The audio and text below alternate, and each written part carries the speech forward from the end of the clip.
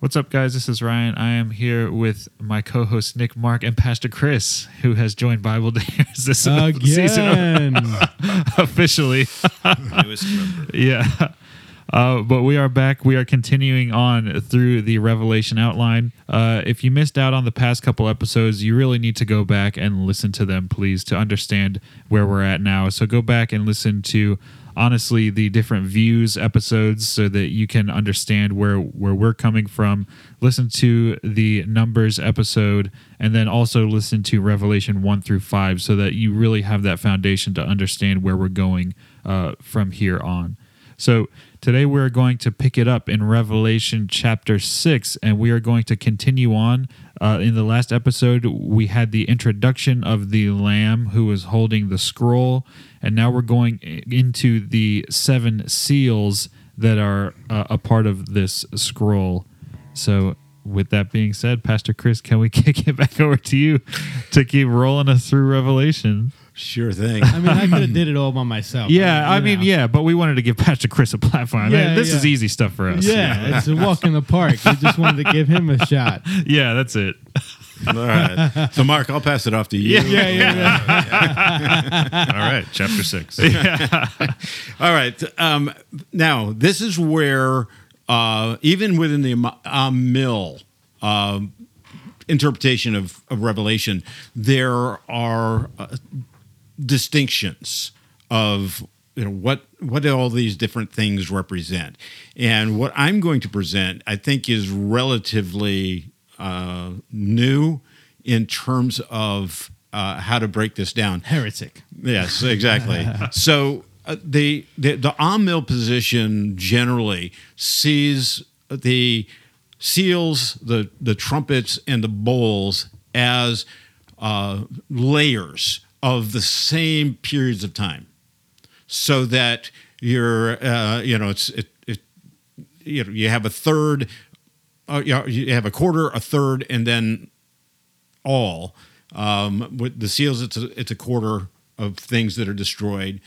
With the trumpets, it's a third that's destroyed, and then you get to the bowls, and it's the final. It's the culmination. And at the end of each of those events, there is a climactic sort of boom. This is the end of time. This is the end of everything.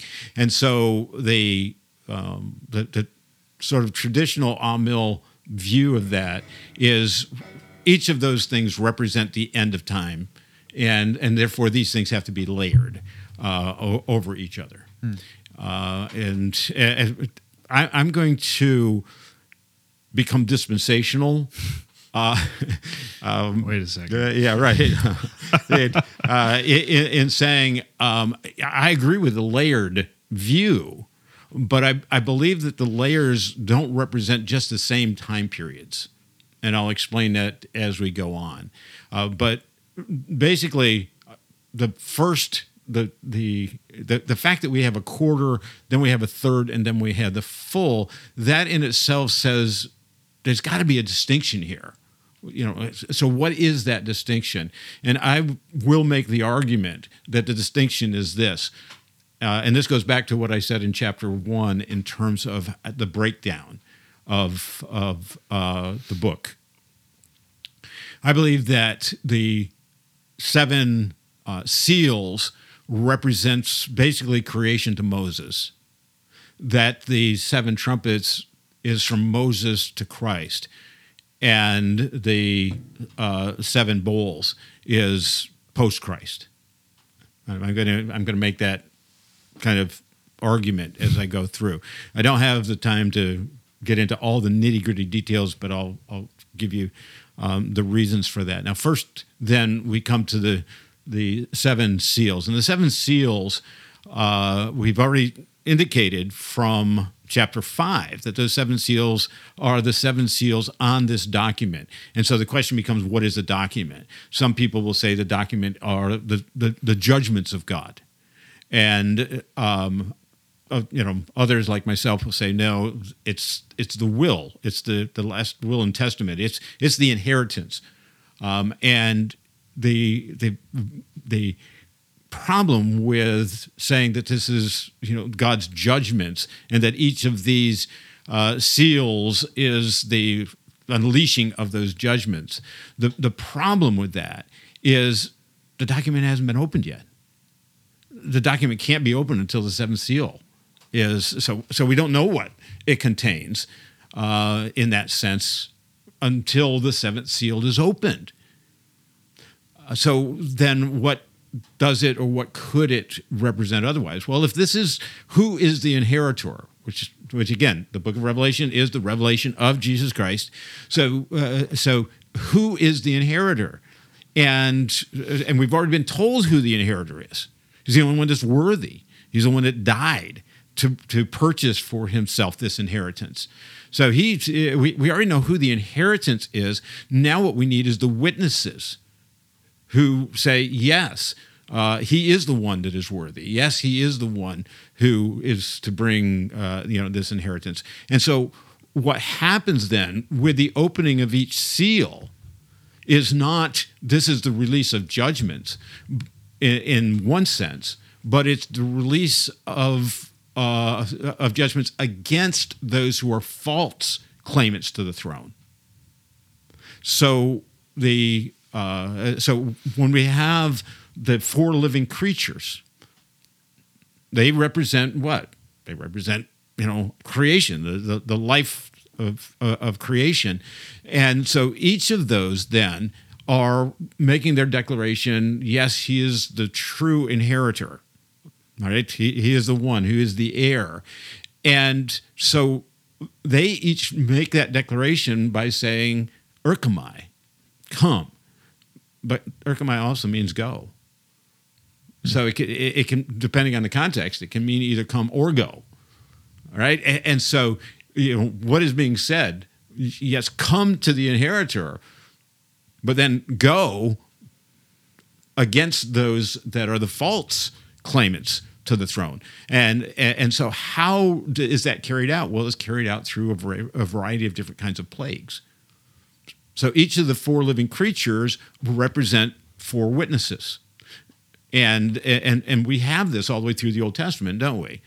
When God does something, he'll call on the heavens and the earth, or he'll call on his creation or whatever to be his witnesses to what he has said and what he's doing. And so these four living creatures then are four aspects of creation that witness to the fact that Jesus Christ is the true heir.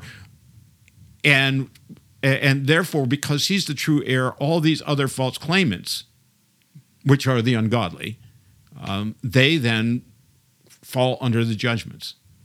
But notice that it's only a quarter. All right. Well, why is it a quarter? Now, I'm going to stretch this a little bit and say I don't think this was in John's mind, but I do think that it helps us to understand. At the beginning, how many people were there? There was Adam, Eve, Cain, and Abel, and 1/4 of them is killed. Mm-hmm. I think that's a little bit of a stretch there. And then Seth comes along, and who is Seth? Seth is a type of Christ, right? But I do think that's there.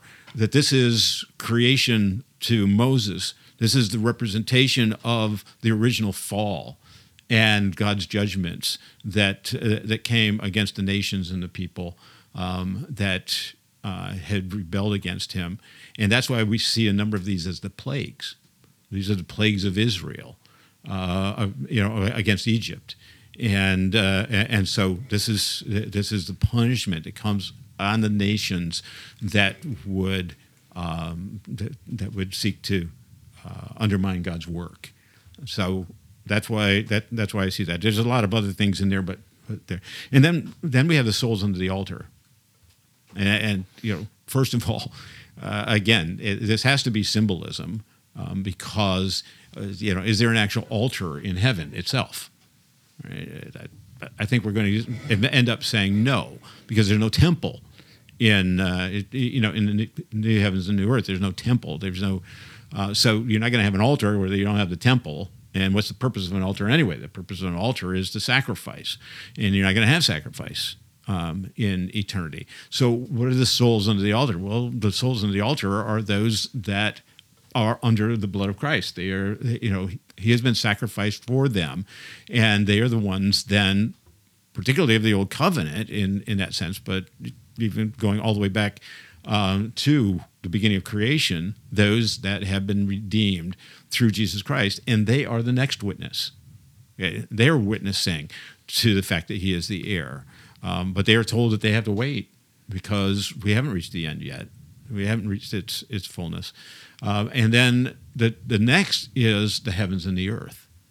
And of course, multiple times in the Old Testament, the heavens and the earth are called to be the witnesses to what God has said in the book of Deuteronomy in particular. They're called to be that. And so they witness. Well, how do they witness?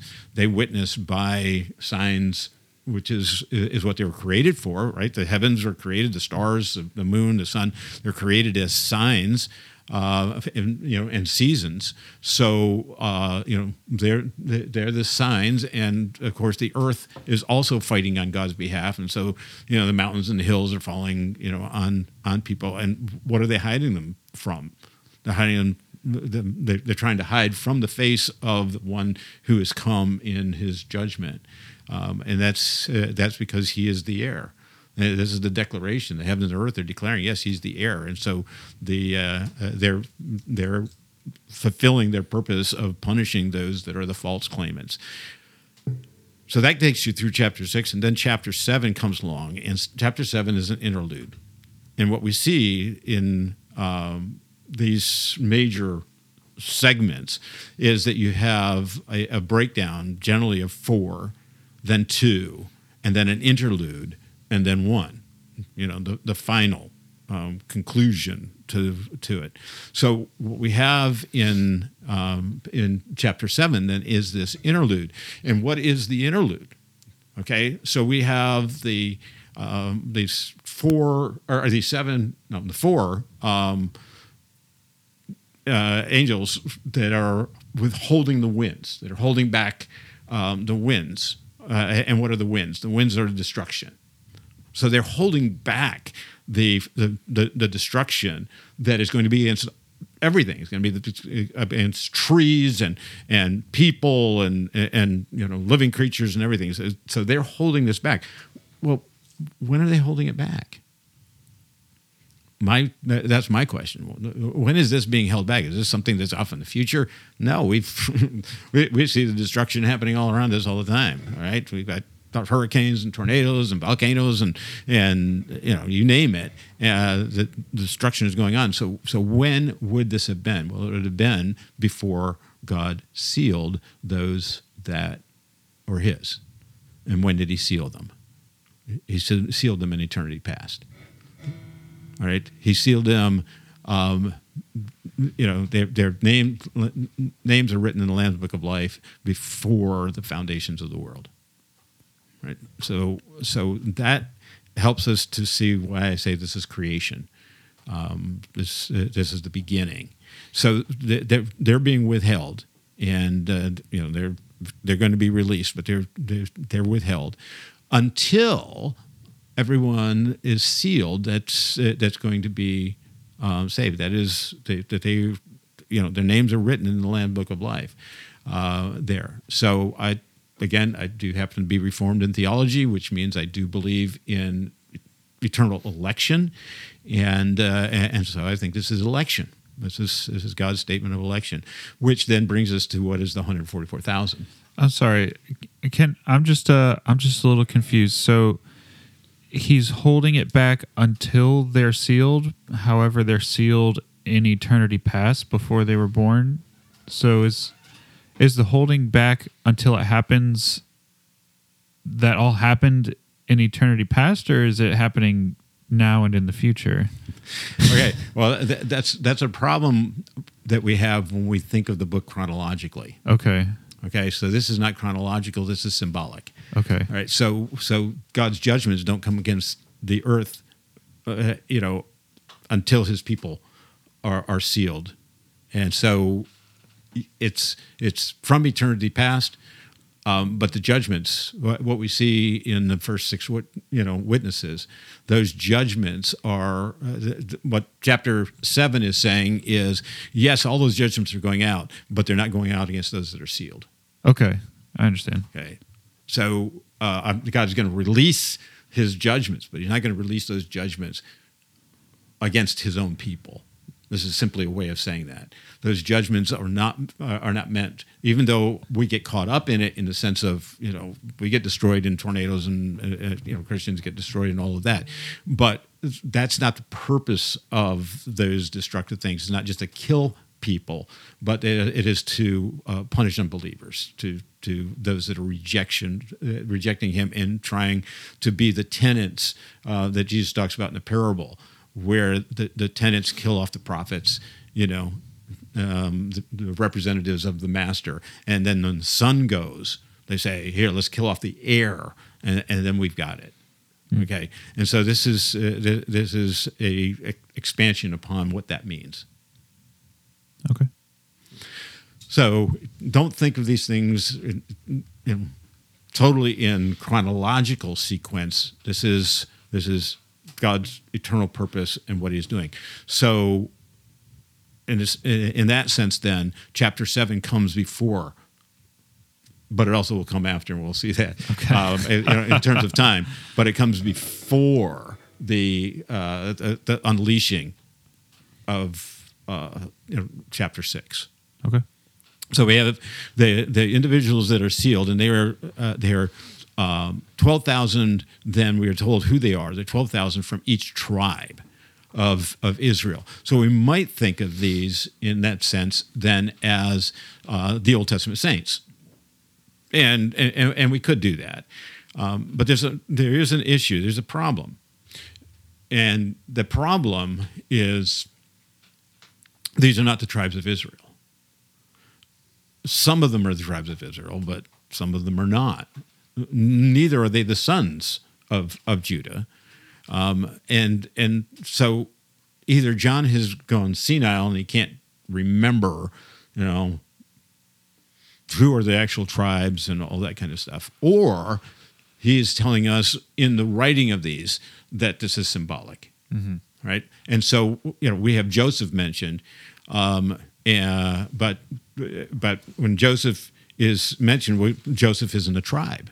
He's a son, but he's not a tribe. His two sons become the tribes, right? Ephraim and Manasseh, they become the tribes. But we have Manasseh mentioned. So we have Ephraim is not, Joseph is, but Manasseh is mentioned, right? But we also have Levi mentioned, but Levi, again, is a son, but he's not a tribe. Right? He's the Levitical priesthood, which is scattered in all the tribes, so he doesn't receive an inheritance. And yet he's mentioned in this. But Dan is not. And there's all kinds of reasons. Well, Dan is where Judas came from. Nobody knows that. So there's the representation of Dan is that Dan is a serpent striking the heel, so he represents Satan. Yeah, I mean, there is symbolism there, but that's not what the purpose of that symbolism was back in Genesis 49. So why do we have these this mix-up in terms of who's mentioned, who's not mentioned? And I think that it's very purposeful. Is there symbolism in who's in and who's out? Well, Ephraim was the northern kingdom. Ephraim was actually, the northern kingdom, which is called Israel, but it's also called Ephraim, because Ephraim is the inheritor of Joseph's, as Joseph's heir in that sense, and the firstborn, even though he's the second younger son. But so that represents Israel. And so is that left off for that reason? Is Dan left off because Dan is the tribe that left its inheritance and went up and took another inheritance in another location and did that with idols? And Ephraim is where the golden calves. One is in Ephraim, one is in Dan. So are those two left off because of those two idol calves? So there are things that we can look at and say that's why they're left off. But we also have to say, yeah, that may be why they're left off, and that's why it's written that way. But at the same time, why does John say that these are the 12 tribes? Mm-hmm. Okay, so remember what he said earlier about what he hears and then what he sees.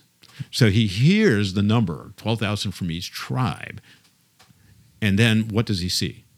A multitude from every nation, right? Gathered around the throne. Right? So what is this? It is this representation then of all the people of God that have been sealed from all of eternity. And that's why I said it's kind of past and future at the same time. But they're sealed from eternity, and they will, from all nations, glorify God. But how did that happen? Well, it happened through God bringing Israel as his representation into the midst of the world, and then Jesus Christ. And again, remember, everything is about Jesus Christ. Jesus Christ is Israel. Jesus Christ is the fulfillment of what Israel is. Everything is fulfilled in Him. All right. So our salvation, we're grafted into the tree. The tree, by the way, is not Israel, because Israel's grafted into the tree, right? Jewish believers are grafted into the tree. It's not even necessarily the Abrahamic covenant, because in a sense that's past, but it's Christ. Christ is that which grows up through. He's the root of David. He's the stump of Jesse. And then everything has to be grafted into him ultimately, eventually, there. So when we're talking about this being, the 144,000 from, 12,000 from each of the tribes, we're talking about the 12 times 12, again, times the number 1,000, which is then the number of fullness and totality. And then it's described in that next section when it says it's all those that God has sealed from eternity past. So that's what we have in chapter 7. God has His inheritance for Christ, and there are false claimants out there who are trying to overthrow the heir, but they can't, because they're sealed in from eternity in Christ. Right, which brings us then to chapter 8. And in chapter 8, the first 5 verses are again, just like at the end of chapter 6, we have the heavens and the earth collapsing and all of these things. But chapter 8 is actually the conclusion. Right? And so what is this conclusion? Well, we have the seventh seal opened, and there's silence in heaven for a half hour. Nothing else is said, right? But it's just silence in heaven for a half hour, and you sit there and you go. And this is I love reading the commentaries on this, because the commentaries are all over the place on this. They don't, right. If you see this as I have described it, then what we have is this this glorious view in which God has this plan in Christ, and they're waiting for the heir to be named. The seventh seal is opened. Well, who's the seventh witness? All right, we've seen the 4 aspects of creation. We've seen the saints. We've seen the heaven and earth. Who's left? Heavens. The eternal heavens, the spiritual realm. And what are they doing?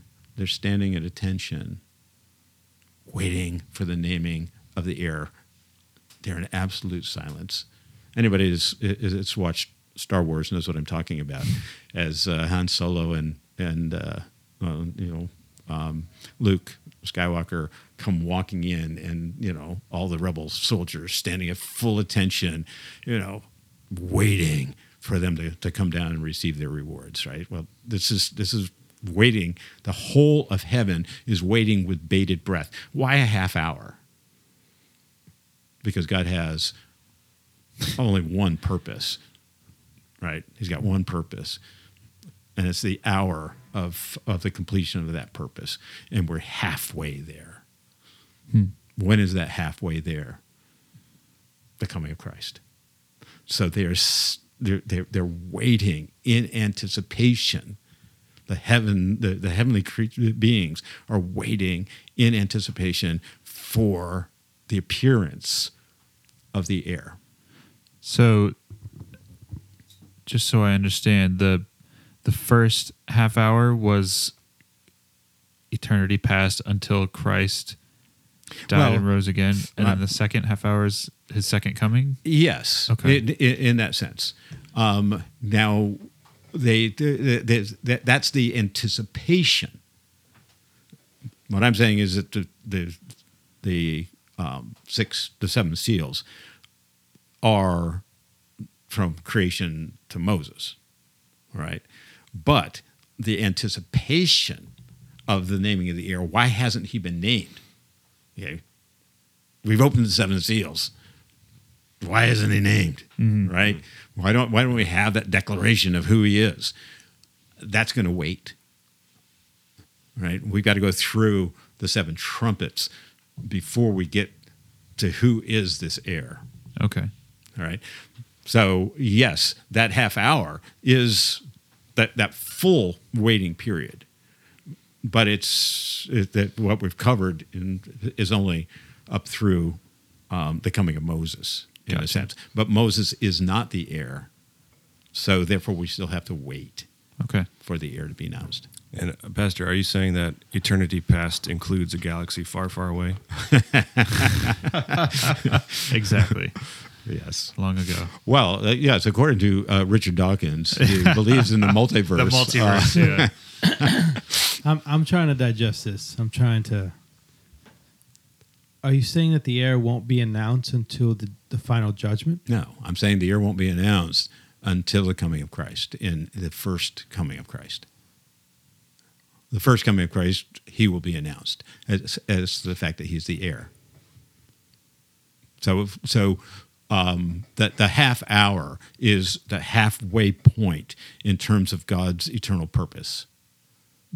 But when we say that the spiritual realm is anticipating the naming of the heir,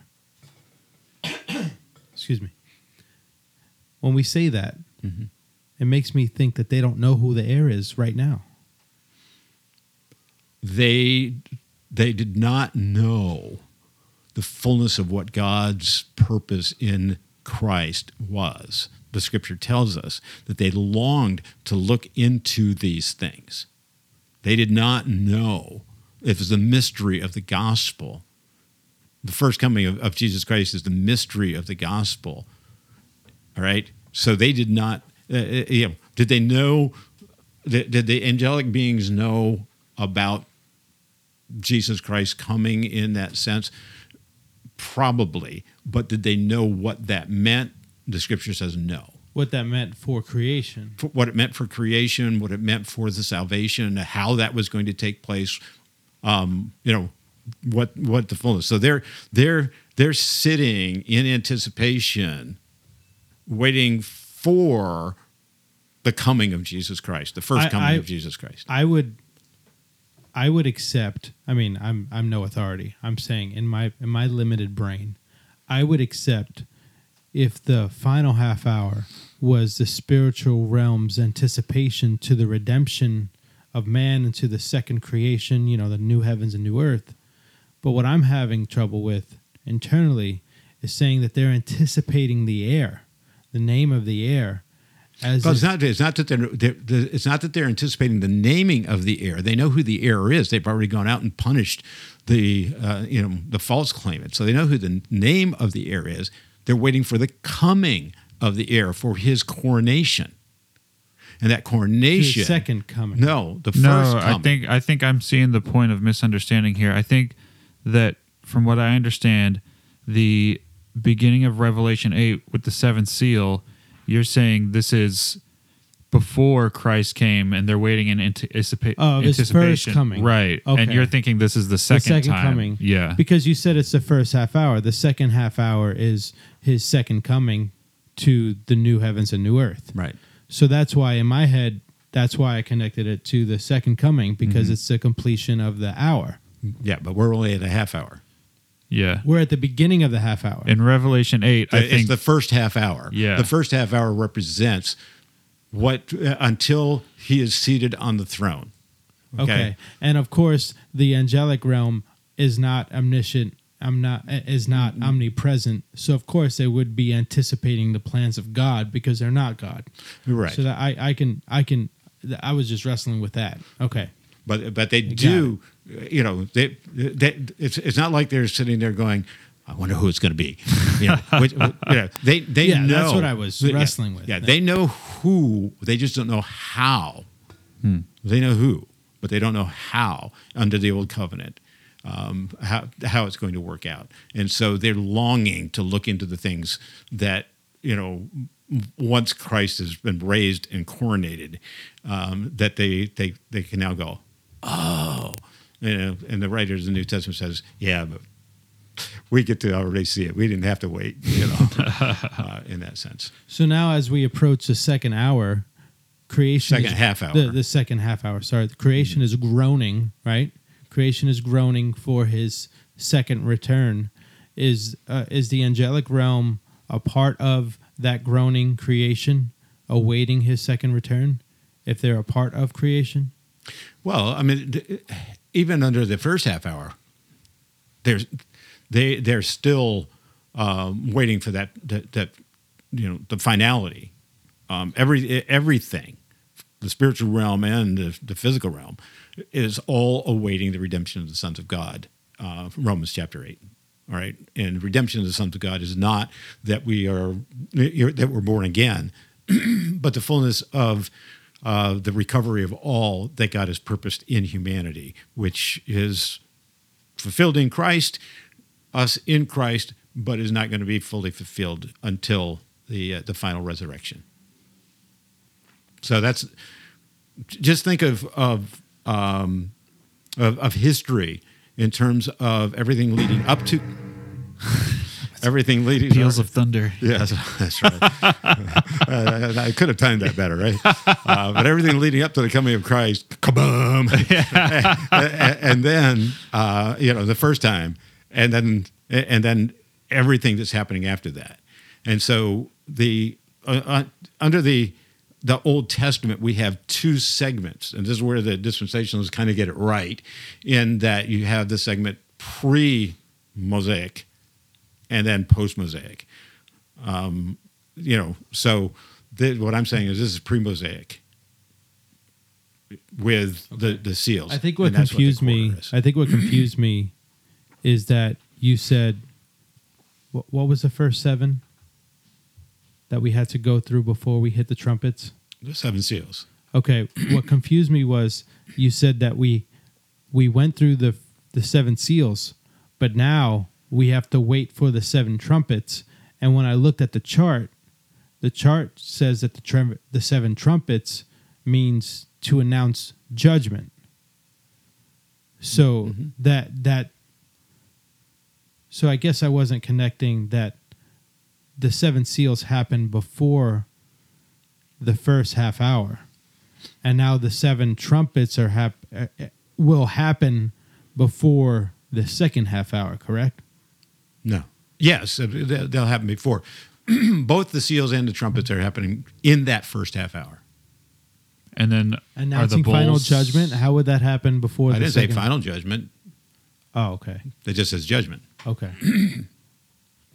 But I think that's why I'm having trouble, because when we think trumpet, we think think of the Jesus' last second trumpet, coming. yeah.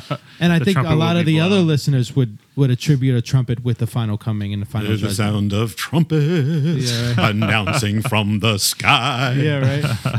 So trumpets don't necessarily mean final judgment. They just mean announcement of a particular judgment. Yeah. Yes. So, I mean, trumpets all the way through the Old Testament have multiple meanings. You have the trumpet that announces the coming of something. You have the trumpets that announce, judgment, battle, warfare, all of those things. In this particular case, which is a good lead-in into that next section. And the next section, by the way, is the seven trumpets, and the seven trumpets go from chapter 8, verse 6, through chapter 11. All right, so that's the whole next segment that we need to look at as a total thing. So the seven seals, I'm saying, are covering the time from creation until the coming of Moses, basically to the plagues of Egypt, and that is up until that point, you only have a small witness to Christ, right? You have Abraham, you have the patriarchs, but you really don't have. It's a very narrow. God's revelation is to a very narrow group of people, right? And that's why it's the quarter. The quarter simply represents a very small percentage of the whole. We then come to this next, which is the seven trumpets. And during the seven trumpets, we now have a third of things destroyed. All right. And I'm going to, again, we're giving this larger overview, but the third of things that are destroyed, is larger than the quarter, because you now have a wider spread of the gospel. The gospel is now going throughout the Middle East. There's a spread throughout the Old Testament from the people of the nation of Israel and the Jewish people that now get spread out through the Mediterranean. Okay, so we have this larger percentage of the earth that can now come, in that sense, under God's judgments, because they are presented with truth and they're rejecting it. Now, that doesn't mean that the rest of the earth, doesn't have God as creator. Paul in Romans chapter 1. But what John is focusing on is the expansion of, or the limitations to, the actual spread of the gospel. And that's why when we get to chapter 20 and we talk about the deceiving of the nations, why that plays such an important part. Because the deceiving of the nations was small at the time of the pre-Mosaic era. It's small in terms of people that are actually hearing about God through Abraham or through the patriarchs, and that witness is very small. So now that we're in the trumpets, we're in the time of the judges and the kings and things of that nature. Yeah, everything now that the Mosaic Law has come. Okay. Right. So the Mosaic Law and the nation of Israel is being established. And what is its purpose? Well, its purpose is really the same purpose that Adam was given, to spread the glory of God throughout the earth, and the failure of that. And then Abraham comes along, and he's to do the same thing. All the nations of the earth are to be blessed, but they're not, because they're all knotted up in Egypt. People aren't going anyplace. And then now we have the nation of Israel, and the nation of Israel is the fulfillment, in one sense, of the Abrahamic covenant, that they will rule from the Euphrates River to the Nile. That they're going to control that whole thing. When we think about David, we think of him only in terms of the 12 tribes and ruling there. No, David was the first major empire of the Middle East in that sense. That's why later on, when the Persians are looking, they're going, "Oh man, yeah, that Jerusalem, wow, that was a powerful nation." They're dangerous, all right, because from the Euphrates River to the Nile was controlled by David, and they all brought ties and the covenant relationship that Israel had with all of those different nations. So now we have this spread of in a sense, who is Yahweh, who is God, and what are His laws, and what does He demand of us? Right? So there's an expansion, but it's not to all the nations of the world yet. It hasn't expanded up into Europe. It hasn't expanded farther into Asia or down into Africa, and certainly not over to North and South America. So we don't have all of that, but it is much larger, and so now it's a third. And so the judgments are going to come on a third of the earth. They're going to come upon this larger segment of the world that is rejecting the heir. They're rejecting, God and His representatives. In this case, Israel is the representative, but they're rejecting that. All right, go ahead. I don't want to throw us off course here, but just you mentioning some of the people who were around but are sort of on the outside of these borders. We're in Africa, or we're in Eastern Asia, or even in North and South America. Are they just like not a part of this story? They're not. They're not. It's not that they're not a part of the story in the sense of, is God just ignoring them? Mm-hmm. But that's not John's point. John's point is not, hey, let me tell you about what's going on in the whole world. His point is what's happening with the gospel. Mm-hmm. What's happening with the presentation of who the heir is, and it's very limited at the very beginning, and then it expands. During the old covenant period of time, there's an expansion of who gets to hear the gospel and all. As far as the rest goes, for John, in terms of the book of Revelation, yes, they fall under the judgment too, but they fall under the judgment in a different way. Okay, and that different way is they don't have access to the fullness of the truth. Okay, and so it goes back to Romans 1. Yes, there's judgment, and what happens to one part really happens to all.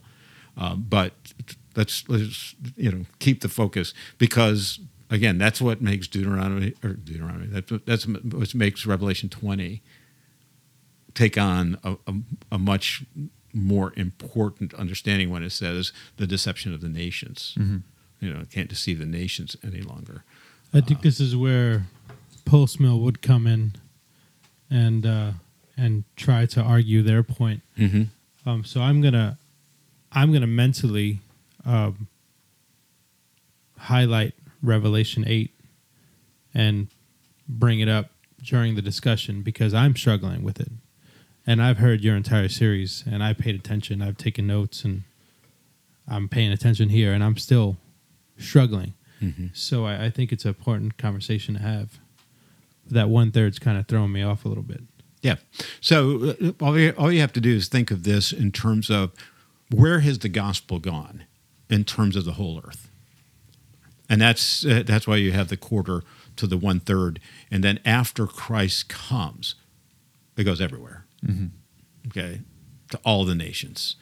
All right. So this, what I'm basically arguing is that chapter 8 is a presentation of Israel. And again, we can't get into all the symbolism, but even the colors. The destruction. Yes. The destruction is symbolic to the nation of Israel. When it's talking no, not to the nation of Israel, to Israel being God's voice in the midst of the nations. Okay, in other words, the people that come into contact, the nations that come into contact with Israel, now get to hear. I'm going to call it the gospel. They get to hear about God and about His glory. They have access to the written word of God. Okay, but not all the nations of the world have that. Only those who have come into contact with Israel. The judgments are not the judgments against Israel, though Israel, because so by judgments you mean the third of this, the third of that, yes. the third of this getting shut down and yes. destructed. Right. Those are judgments coming down on The unbelievers. On the unbelievers who are rejecting the gospel. Because if you just read it plainly, it sounds like it's a prophetic destruction that's going to happen to the earth. Your argument is it's symbolic to the judgment that's going to fall down on unbelievers. Unbelievers during the Old Covenant. Okay. All right, this is about the Old Covenant period of time, historically, from Moses to Christ, that period of time. That's right. That's how you broke it down. Right. So this is from Moses to Christ. And part of that is, if you look at, like, for the colors of the uniforms of the soldiers, those are the colors that we find in the Old Testament for Assyria and for Babylon. Okay, so the purpose then is Assyria and Babylon become God's means of bringing about this judgment against the nations, which, by the way, includes Israel and Judah, because they too had rejected the gospel in that sense. So we have this demonic horde that is released. All right, so what is that? These locusts, and the locusts are not, they're not helicopters, they're not, flying machines and all this kind of stuff, because first of all, they only last for 5 months, which is the literal life of a locust. All right, so the locust lives for 5 months, so he's actually pulling that. But it also, what did we say that number 5 represents? The number it's not the fullness of anything, but it's a period, but it's not this full period of things, right? So but anyway, this demonic horde is the fallen angels, but their bodies, we learn from both 2 Peter and Jude, their bodies are locked up in the abyss, okay, in the pit.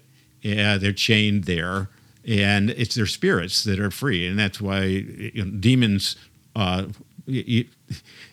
these pictures that you see of demons on television, whatever, it's ridiculous. Demons don't have bodies. That's why they have to take over a body. Demon possess something, whether it's a pig or whether it's a person, because they don't have bodies, right? They're disembodied. And what they do have, however, is influence. There's a spiritual influence that they have. And so what is the influence of this demonic horde? Well, it is to raise up armies. And that's what the sixth, the second woe, but the sixth trumpet is these demonic human armies that are going out and bringing about God's destruction in the Middle East, right? Why? Because the people have rejected the gospel. And in the rejecting of the gospel. Now, again, remember when I say the gospel, I'm not talking about the knowledge of Jesus Christ, but the knowledge of God through the word of God given to us in the Deuteronomic law.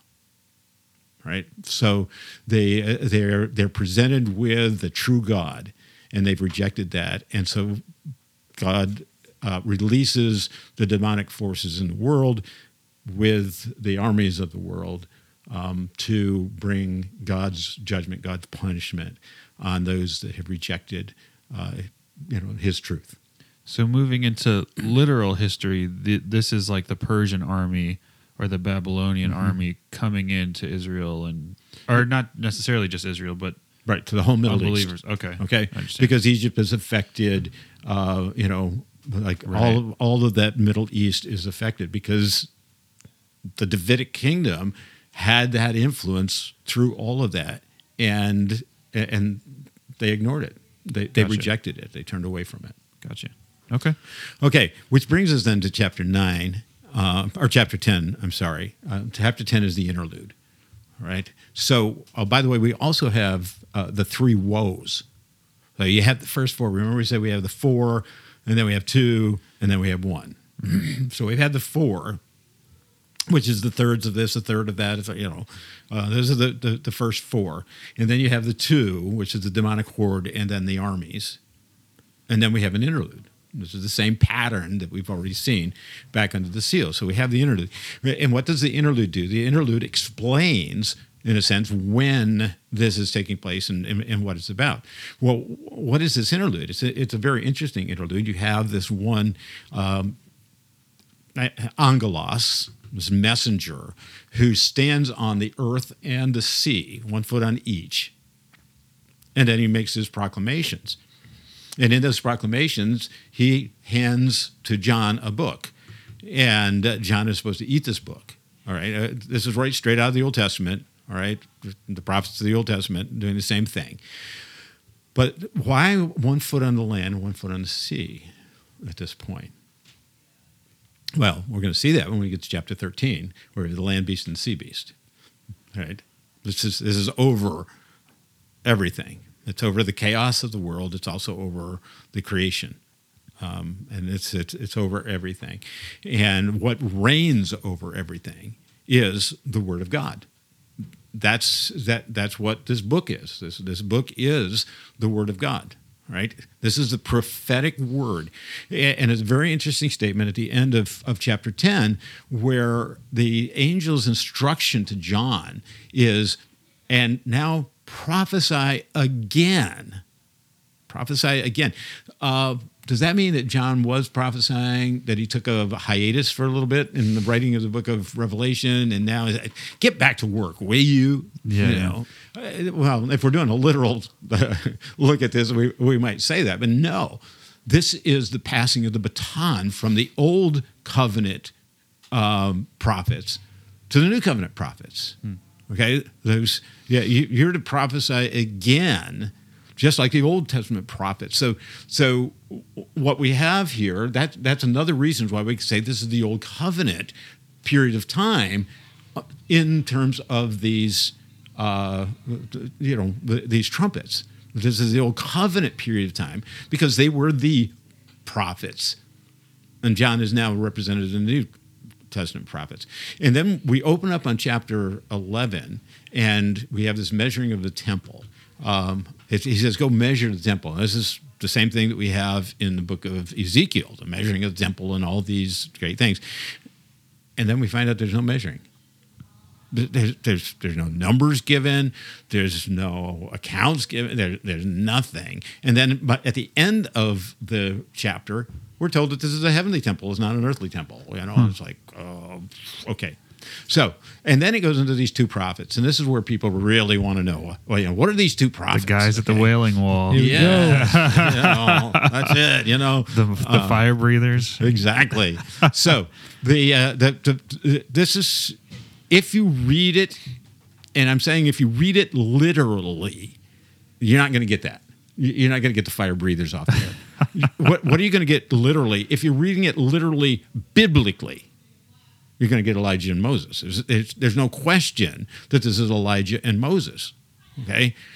So you have Elijah and Moses, and what do Elijah and Moses represent? The law and the prophets. Okay? That is the Old Testament scriptures. We've just come off of talking about the prophets, and now we have these two prophets, and what do they represent? They represent the law and the prophets. They represent what happened during that Old Covenant period of time and how God worked there. But what's the fulfillment of the law and the prophets? It's Jesus Christ. Yeah. So these two prophets are not two prophets. They are one prophet. And that one prophet is Jesus Christ. He is the fulfillment of that old covenant. He is the fulfillment of all that the old covenant spoke about. And then who's put to death in the midst of the city? Jesus Christ, right? Jesus Christ is put to death. Because he is the two prophets. Because he is the two prophets. Okay. And then he is raised up, right? Which we'll get to that in a moment. So he is the two prophets. And that's why Moses and Elijah come to him on the Mount of Transfiguration. And what are they talking about? They're talking about his exodus. That is, they're talking about his death and his purpose for his having come into the world. All right. Now we get these numbers. We got 42 months. We got 1260 days. 1260 days and times and a half a time. And So wait, I remember when we went through this in church. You can cut this if it's but I thought you had said that the death was the Old Testament. it is. It's Not that the death was Jesus Christ. Yeah, and that's what we're reading with these numbers. Okay, so in terms of these numbers, right? What John is doing is he's taking the book of Daniel, and this Daniel, Zechariah, Isaiah, Jeremiah. Did I say Ezekiel? Anyway, all of these Old Testament portrayals of things. Okay, he's taking all of these and he's retranslating them for us. And so in Daniel we have the times and a half a time, and everybody gets into figuring out all of those details in the 72 weeks or 70 weeks and all of this stuff. Right. All right. Bottom line is John is helping us to reorient our thinking about that. And so that's why he, in a sense, he's saying, here, let me explain to you how this is times and a half time equals actually 3.5 years. All right. So he does it with the 1260 days. He does it with the 42 months. He really wants you to understand the times and half time represents 3.5 to 3.5 years. Mm-hmm. Okay. Now, what does 3.5 represent? Right, we have 3.5 days of these bodies lying in the midst of Jerusalem. Again, another 3.5. So he's very intentional in helping us connect these time things into this. Well, what is that? It's a half of the Sabbath.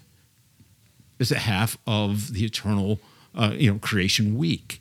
We're halfway through this. So this goes back to the half hour, right? Now we're halfway through the 7 weeks. So that means that what we have at the beginning of chapter 11, which is, by the way, this conclusion of the 7 trumpets.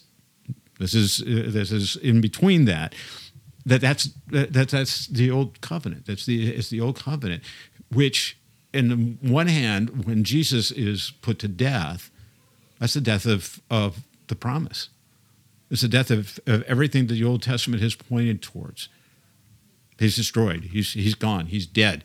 And that's why there's this celebration, okay? We no longer have the law to rule over us. We no longer have, those Jewish Israelite people telling us, what's right and what's wrong. Well, hey, let's rejoice. And you actually have that, right, with Herod and Pilate. And they become friends, and the party's going on with the death of Jesus. So it's the end of the old covenant. It's the end of the Old Testament prophecies in this person, who is Elijah and Moses, the fulfillment of that. And so it's the end of the first half of God's plan, of God's purpose. And it seems like it's the end. It seems like it's over.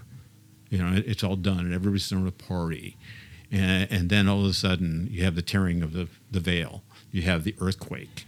Okay, you have the 7,000 who die. Again, it's numerology involved there. You have this judgment of God, and boom, resurrection and ascension. And then what happens? You have the 7th trumpet. And what happens with the 7th trumpet? Remember, the 7th trumpet is the 3rd woe. So you have a demonic horde that's released. That's the first woe. You have these armies of Israel against Israel that against the word, against the gospel, that are raised up. That's the 2nd woe, and now the 3rd woe. And what do you expect? You expect, wow, if we had that and that, we're going to have this like total annihilation of everything and everyone. And instead, what do we get? The kingdom of the world has become the kingdom of our Lord and of His Christ, and He will reign forever and ever. This is a coronation. All right. What do we have at the end of the 7 seals? Half hour of silence. Mm-hmm. anticipation, waiting. What do we have at the end of the seven trumpets? The coronation has taken place. Coronation. And there is this, everybody and their brother in heaven is screaming and yelling and declaring, whoa, guys, it's come. He's here. He's done. Whoa, right? He's reigning forever and ever, which again brings us to chapter 20 when we get to the discussion of the millennium. All right, so he's declared the king. But how's that a woe? Well, nobody else can now claim the throne. All right? All those enemies of God are now overthrown. All right? So they may fight. They may they may still be out there, and too late, guys. The king's on the throne. So it's a woe for them. It's a woe for them. Yeah. And it's also a woe for us as his creation who has to endure their fight, because they're going to still fight for the throne. Sure. Okay. And so what do you have at the end of that is you have the end of the world again. You have thunder and earthquakes and hail and all this that's happening. And the heavens are open, and we see the temple in heaven. Well, what's the temple? We go back to the beginning of chapter 1, and we have the measuring of the temple, and yet there's no numbers there. We open up, and we have the temple in heaven. But then in chapter 21, we find there is no temple in heaven. Well, wait a minute. How can we have a temple in heaven? And we have all these measurements, and with no measurements. It's the church. It's the people of God. Because of Christ, because of his coronation, we are safe and secure eternally in him, in heaven. Okay? We were raised with him, Paul says in Colossians. So there's this, the church is the temple. And when I say the church, I am including the Old Covenant saints as well as New Covenant saints. And this is a major break here, because the next segment in chapter 12 tells us about who Jesus Christ is, what he's accomplished, and the fight of the world in their opposition to him. With that being said, I think the coronation of Jesus Christ is a great place to end. Yeah, we got through the trumpets, we got through the seals, the witnesses that are not breathing fire, you said, at the Wailing Wall. So I think, we'll stop here, and then we'll continue on with the woman and dragon, Revelation 12, next week in the episode. It's been really enlightening. Some of it's been difficult to digest probably, so we do suggest, like Nick has been saying, have your Bible open and read along while we're going through this. Have your signs and symbols chart. Have your numbers chart while we're going through this. I've told Pastor Chris personally, going through this sermon series and understanding Revelation more has really unlocked a part of the Bible that I kind of put to the side in the past as just being something too difficult to understand. And the more you go through it, the more I just find it's just like a beautiful summary of the entire Bible. And it's just it's turning into a book that I really love and enjoy going through.